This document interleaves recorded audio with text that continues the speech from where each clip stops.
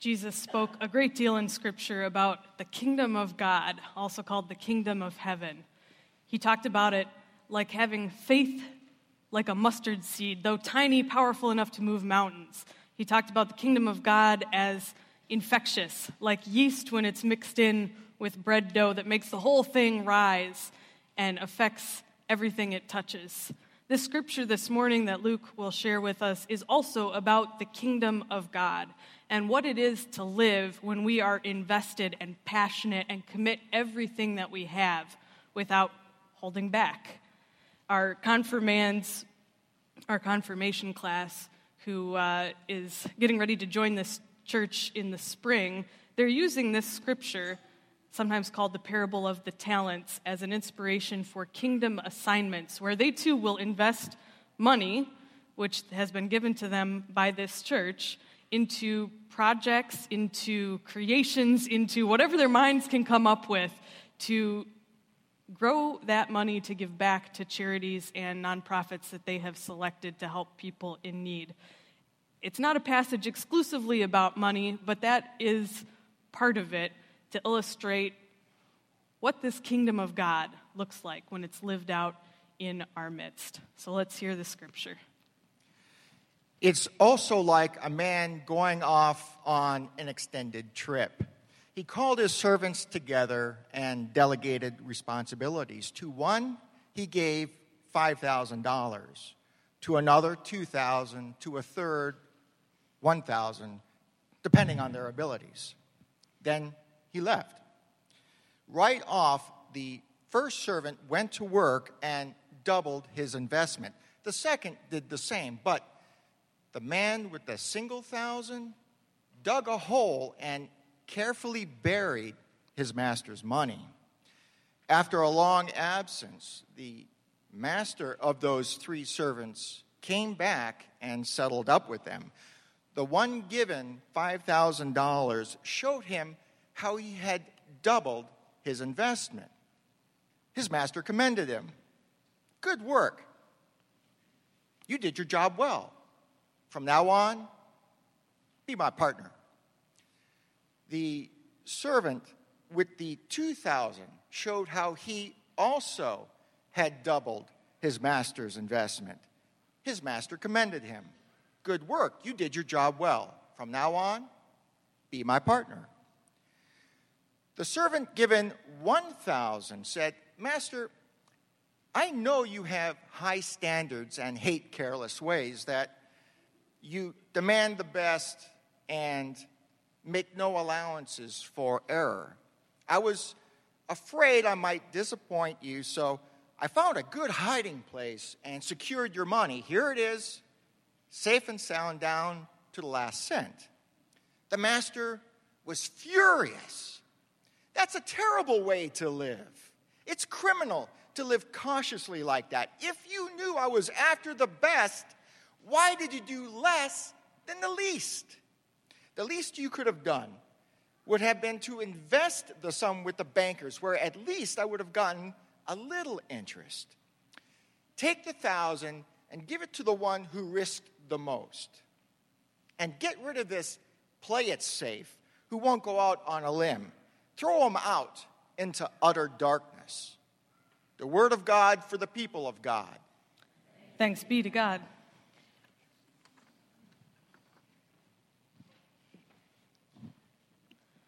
It's always a joy to have Luke Poirier share scripture with us on a Sunday morning. Please. It's the kind of energy I like to see in worship. Please join me in an attitude of prayer.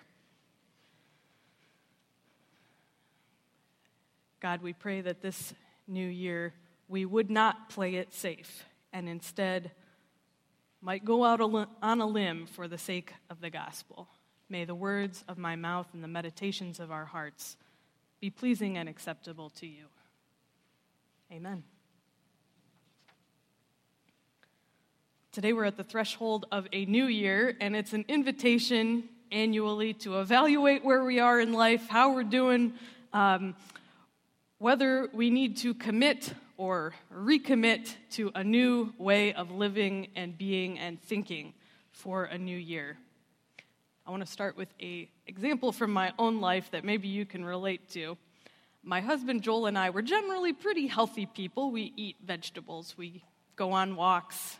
We don't smoke. We wear our seatbelts.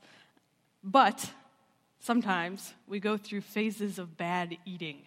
Can anybody relate to that? Okay. Like instead of eating peppers and apples and bananas and whatever other healthy things we might have, we tend to steer more towards cookies and pretzels and candy corn and all kinds of bad things. Now, there's nothing wrong with having a little bit of candy once in a while. There's nothing wrong with having a Christmas cookie. John Wesley and Jesus both advocated for feasting when it was appropriate and perhaps fasting also when it was appropriate. Moderation is really the goal here. But usually for Joel and I, our bad eating starts kind of gradually. It starts with that moderation of, I'll just have one cookie. I'll just have one piece of pizza. I'll just have one of whatever it is. And we've had a stressful week, let's say, so we skip the veggies and we go for ramen and we start eating those things that bring us comfort, mac and cheese and anything with cheese, really. Again, there's no big deal, nothing wrong with eating cheese. I love cheese. But then there's another day and another day and another day, and suddenly we look back and we realize we have not eaten a vegetable in weeks. That's when the problem comes in, and we start to just feel awful. Like physically, we don't feel good. Emotionally, we start to not feel so good after that long of eating unhealthy.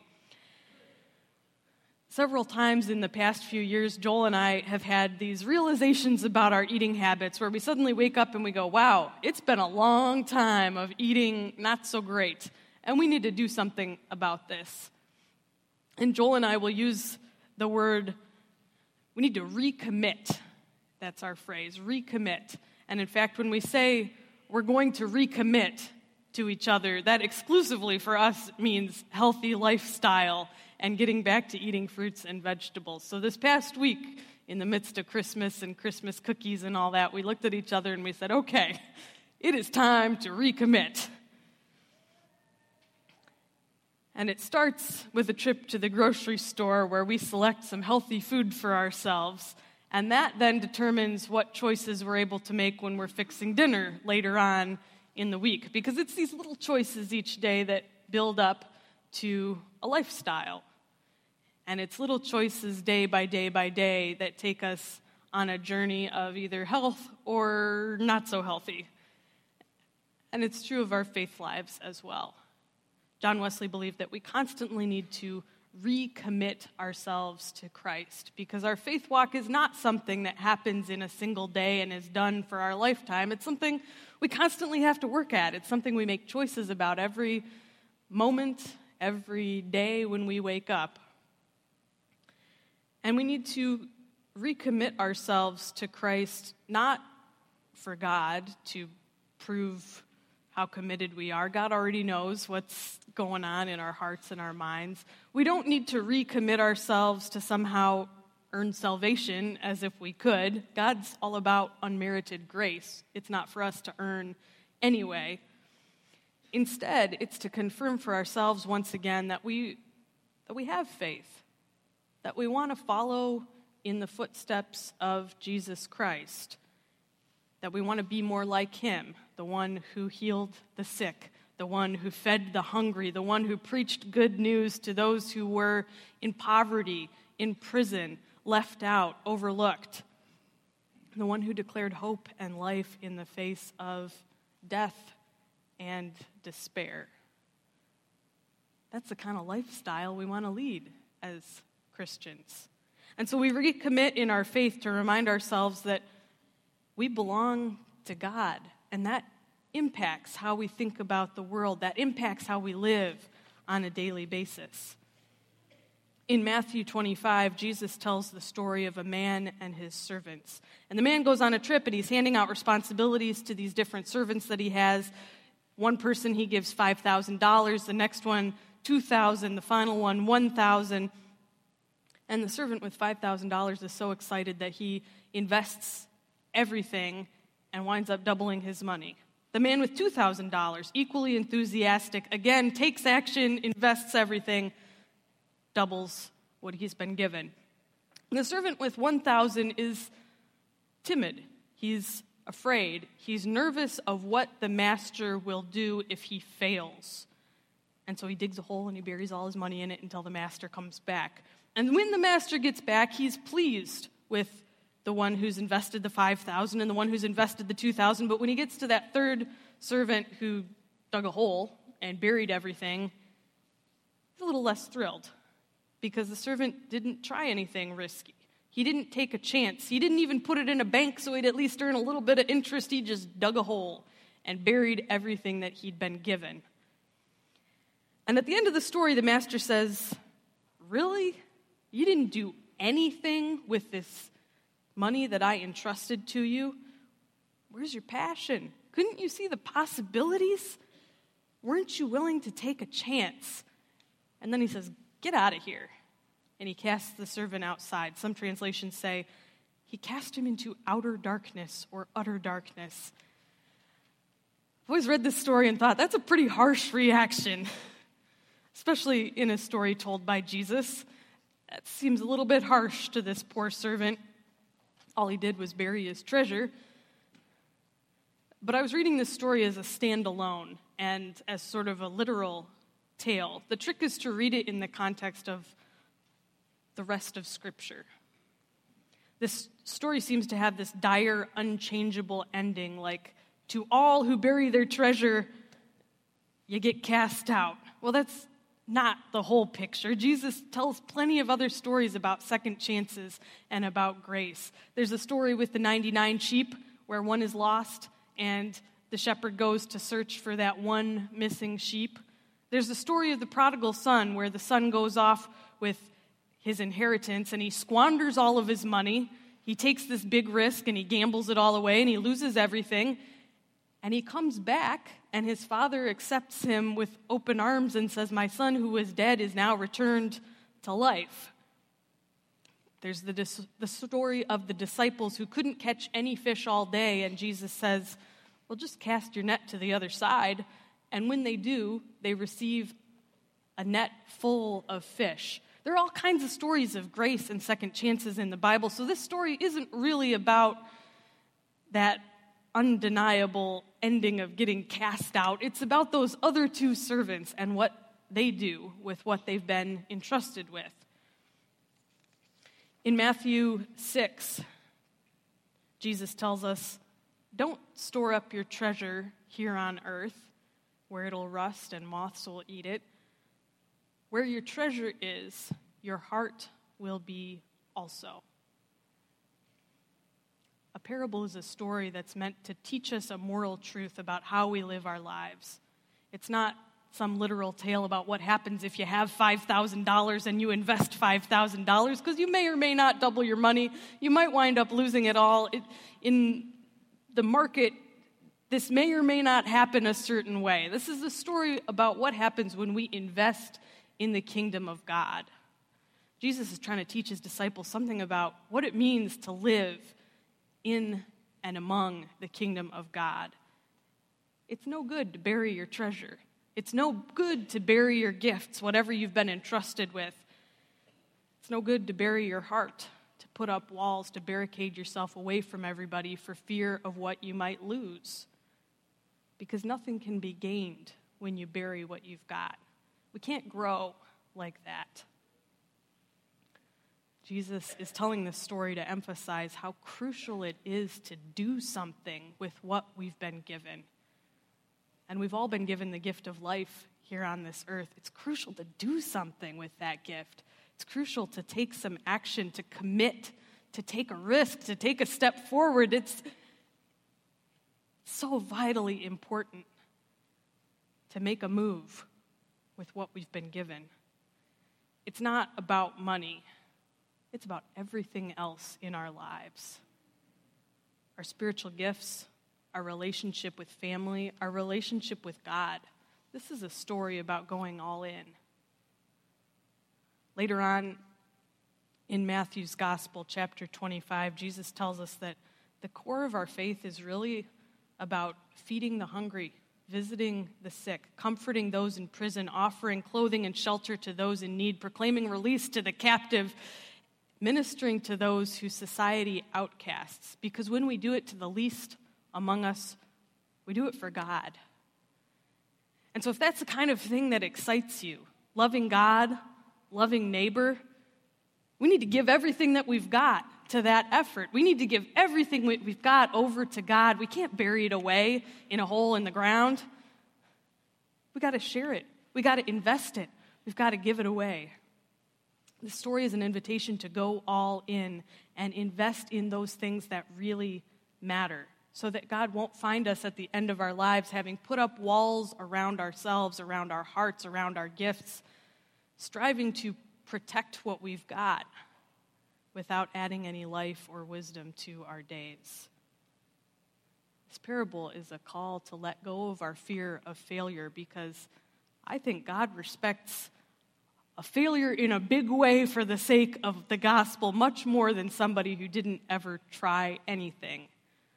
It's a call to commit fully to God. It's like that moment in Jeopardy when people are asked, what are you going to wager? And some of them hold back a few dollars on their wager just so they'll have something in the end if all goes wrong and they don't get the answer right. We're not called to live like that. We're called to bet it all on God. Again, this is not a parable about money. This is a parable about everything else in our lives when we're living for the gospel, when we're living into the kingdom of God. Now, it's easy to do that. It's easy to bet it all and to go all in when we're first on fire for God. When we first encounter Christ and we're excited, we've got energy, we've got fire in our heart to do something for the sake of the gospel because we found Jesus and we want to live like him and we want to do good for other people. We want to transform the world and we're on fire and that's exciting. But then a few weeks or months or maybe even years go by and we can lose that fire. We can lose that energy, that enthusiasm, that assurance that all things are working for good in the end. And we might become a little bit fearful for the future. We might become a little bit protective of what we have.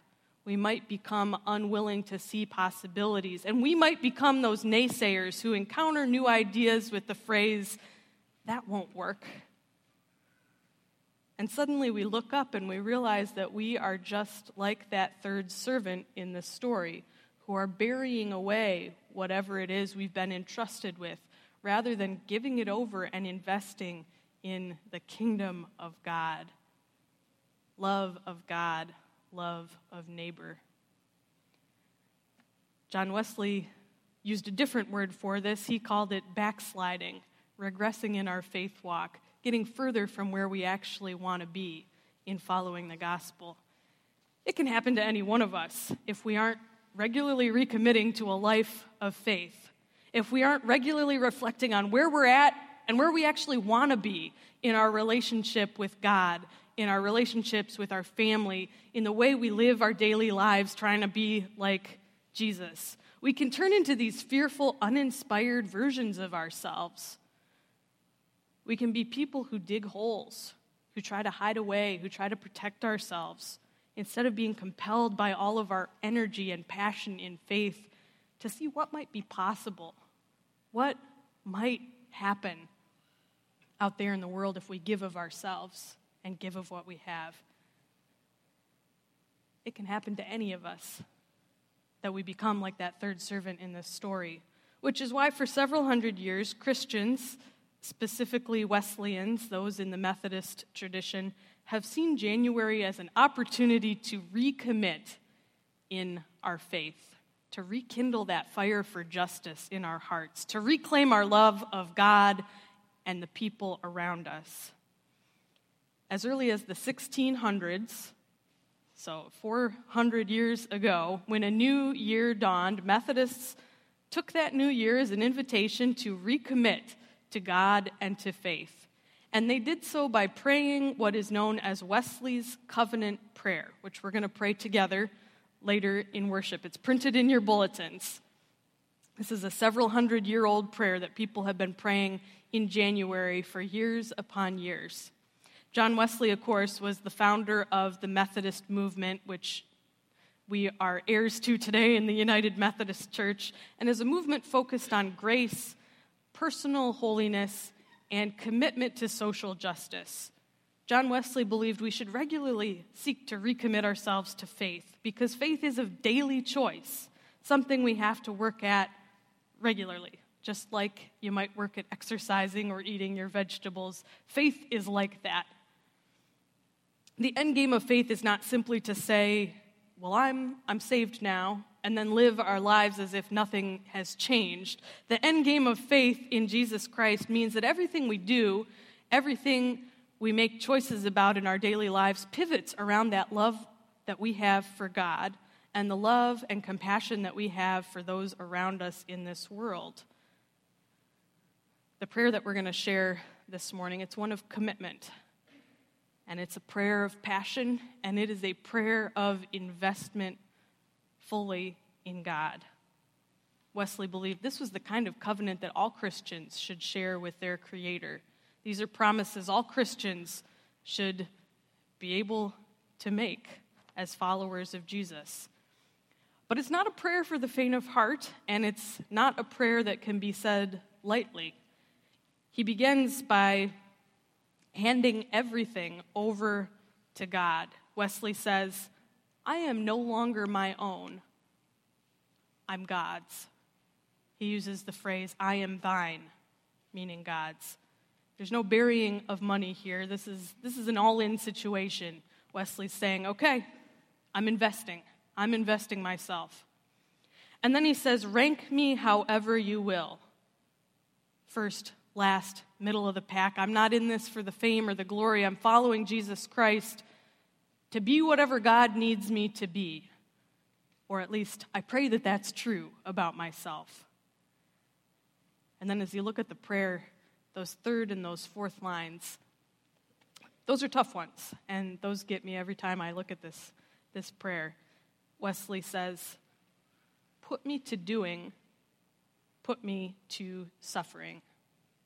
Let me be employed for you, God, or let me be laid aside for you. Generally, when we think of committing ourselves to Christ, we think of what we're going to do, like Martha in the Gospels, running around, feeding people, getting ready for whatever's going to happen next. We don't much imagine that our commitment to Christ is going to lead to us stepping back or stepping aside. And yet sometimes it does, to make way for someone new or for some other various reason. Similarly with suffering, God doesn't wish that on any of us. God does not cause any of those things for us. But that happens in the course of our Christian walk, that we might suffer. And Wesley knew that, and he said, that's okay, because I walk with Christ. The next lines in the prayer echo the words of the Apostle Paul from Philippians chapter 4. He says, I know what it is to be full. I know what it is to be empty, to have all things, to have nothing. Regardless of my circumstances, I choose to follow God. To have all things, to have nothing, that's a very wide range to commit yourself to. And then he says to God, you are mine, and I am yours. We belong together, here and now on earth, and in the life that is to come. Before we pray Wesley's covenant prayer of recommitment this morning, I want you to think back to a moment when you were really passionate about your faith, to a moment when you felt really close to God. Maybe you had a moment where your heart was strangely warmed and you really felt assured of God's presence. Maybe there was a particular worship experience that moved you and you felt the Holy Spirit in the room. Maybe there was a season of your life where you felt particularly close to God. You felt the presence of the sacred. You felt like God was walking with you and you really felt it in your bones. For a few of you, maybe you're going through that season right now. I want you to think back to that moment, to that season, to that time in your life. What was it like? What were you doing? Where did your fire come from? What did that fire lead you to do? I want you to recapture that passion for a moment. For John Wesley, he had a moment when he felt his heart was strangely warmed by the assurance of God's love. I want you to remember what that felt like. That hunger, that thirst for God, that excitement, that fervor to do God's work. Remember that. It's hard to follow Jesus with that same level of fervor and faithfulness every single day. Just like healthy eating, it's easier to pop open a bag of potato chips than it is to cut up fresh vegetables. It's easier to sleep in than it is to wake up early and to pray and read scripture or whatever else it is that you do for a daily practice of faith. And yet we don't seek to do what's easy as Christians. We seek to challenge ourselves to do what's difficult, to grow in our faith, to grow in our walk, to take some risks, to do something a little different than the rest of the world might choose to do. As we pray Wesley's prayer this morning, may God rekindle in us our passion for justice, our faith in Jesus Christ, our excitement for walking this Christian walk.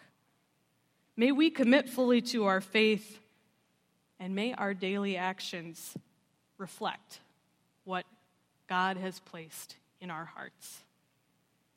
Amen.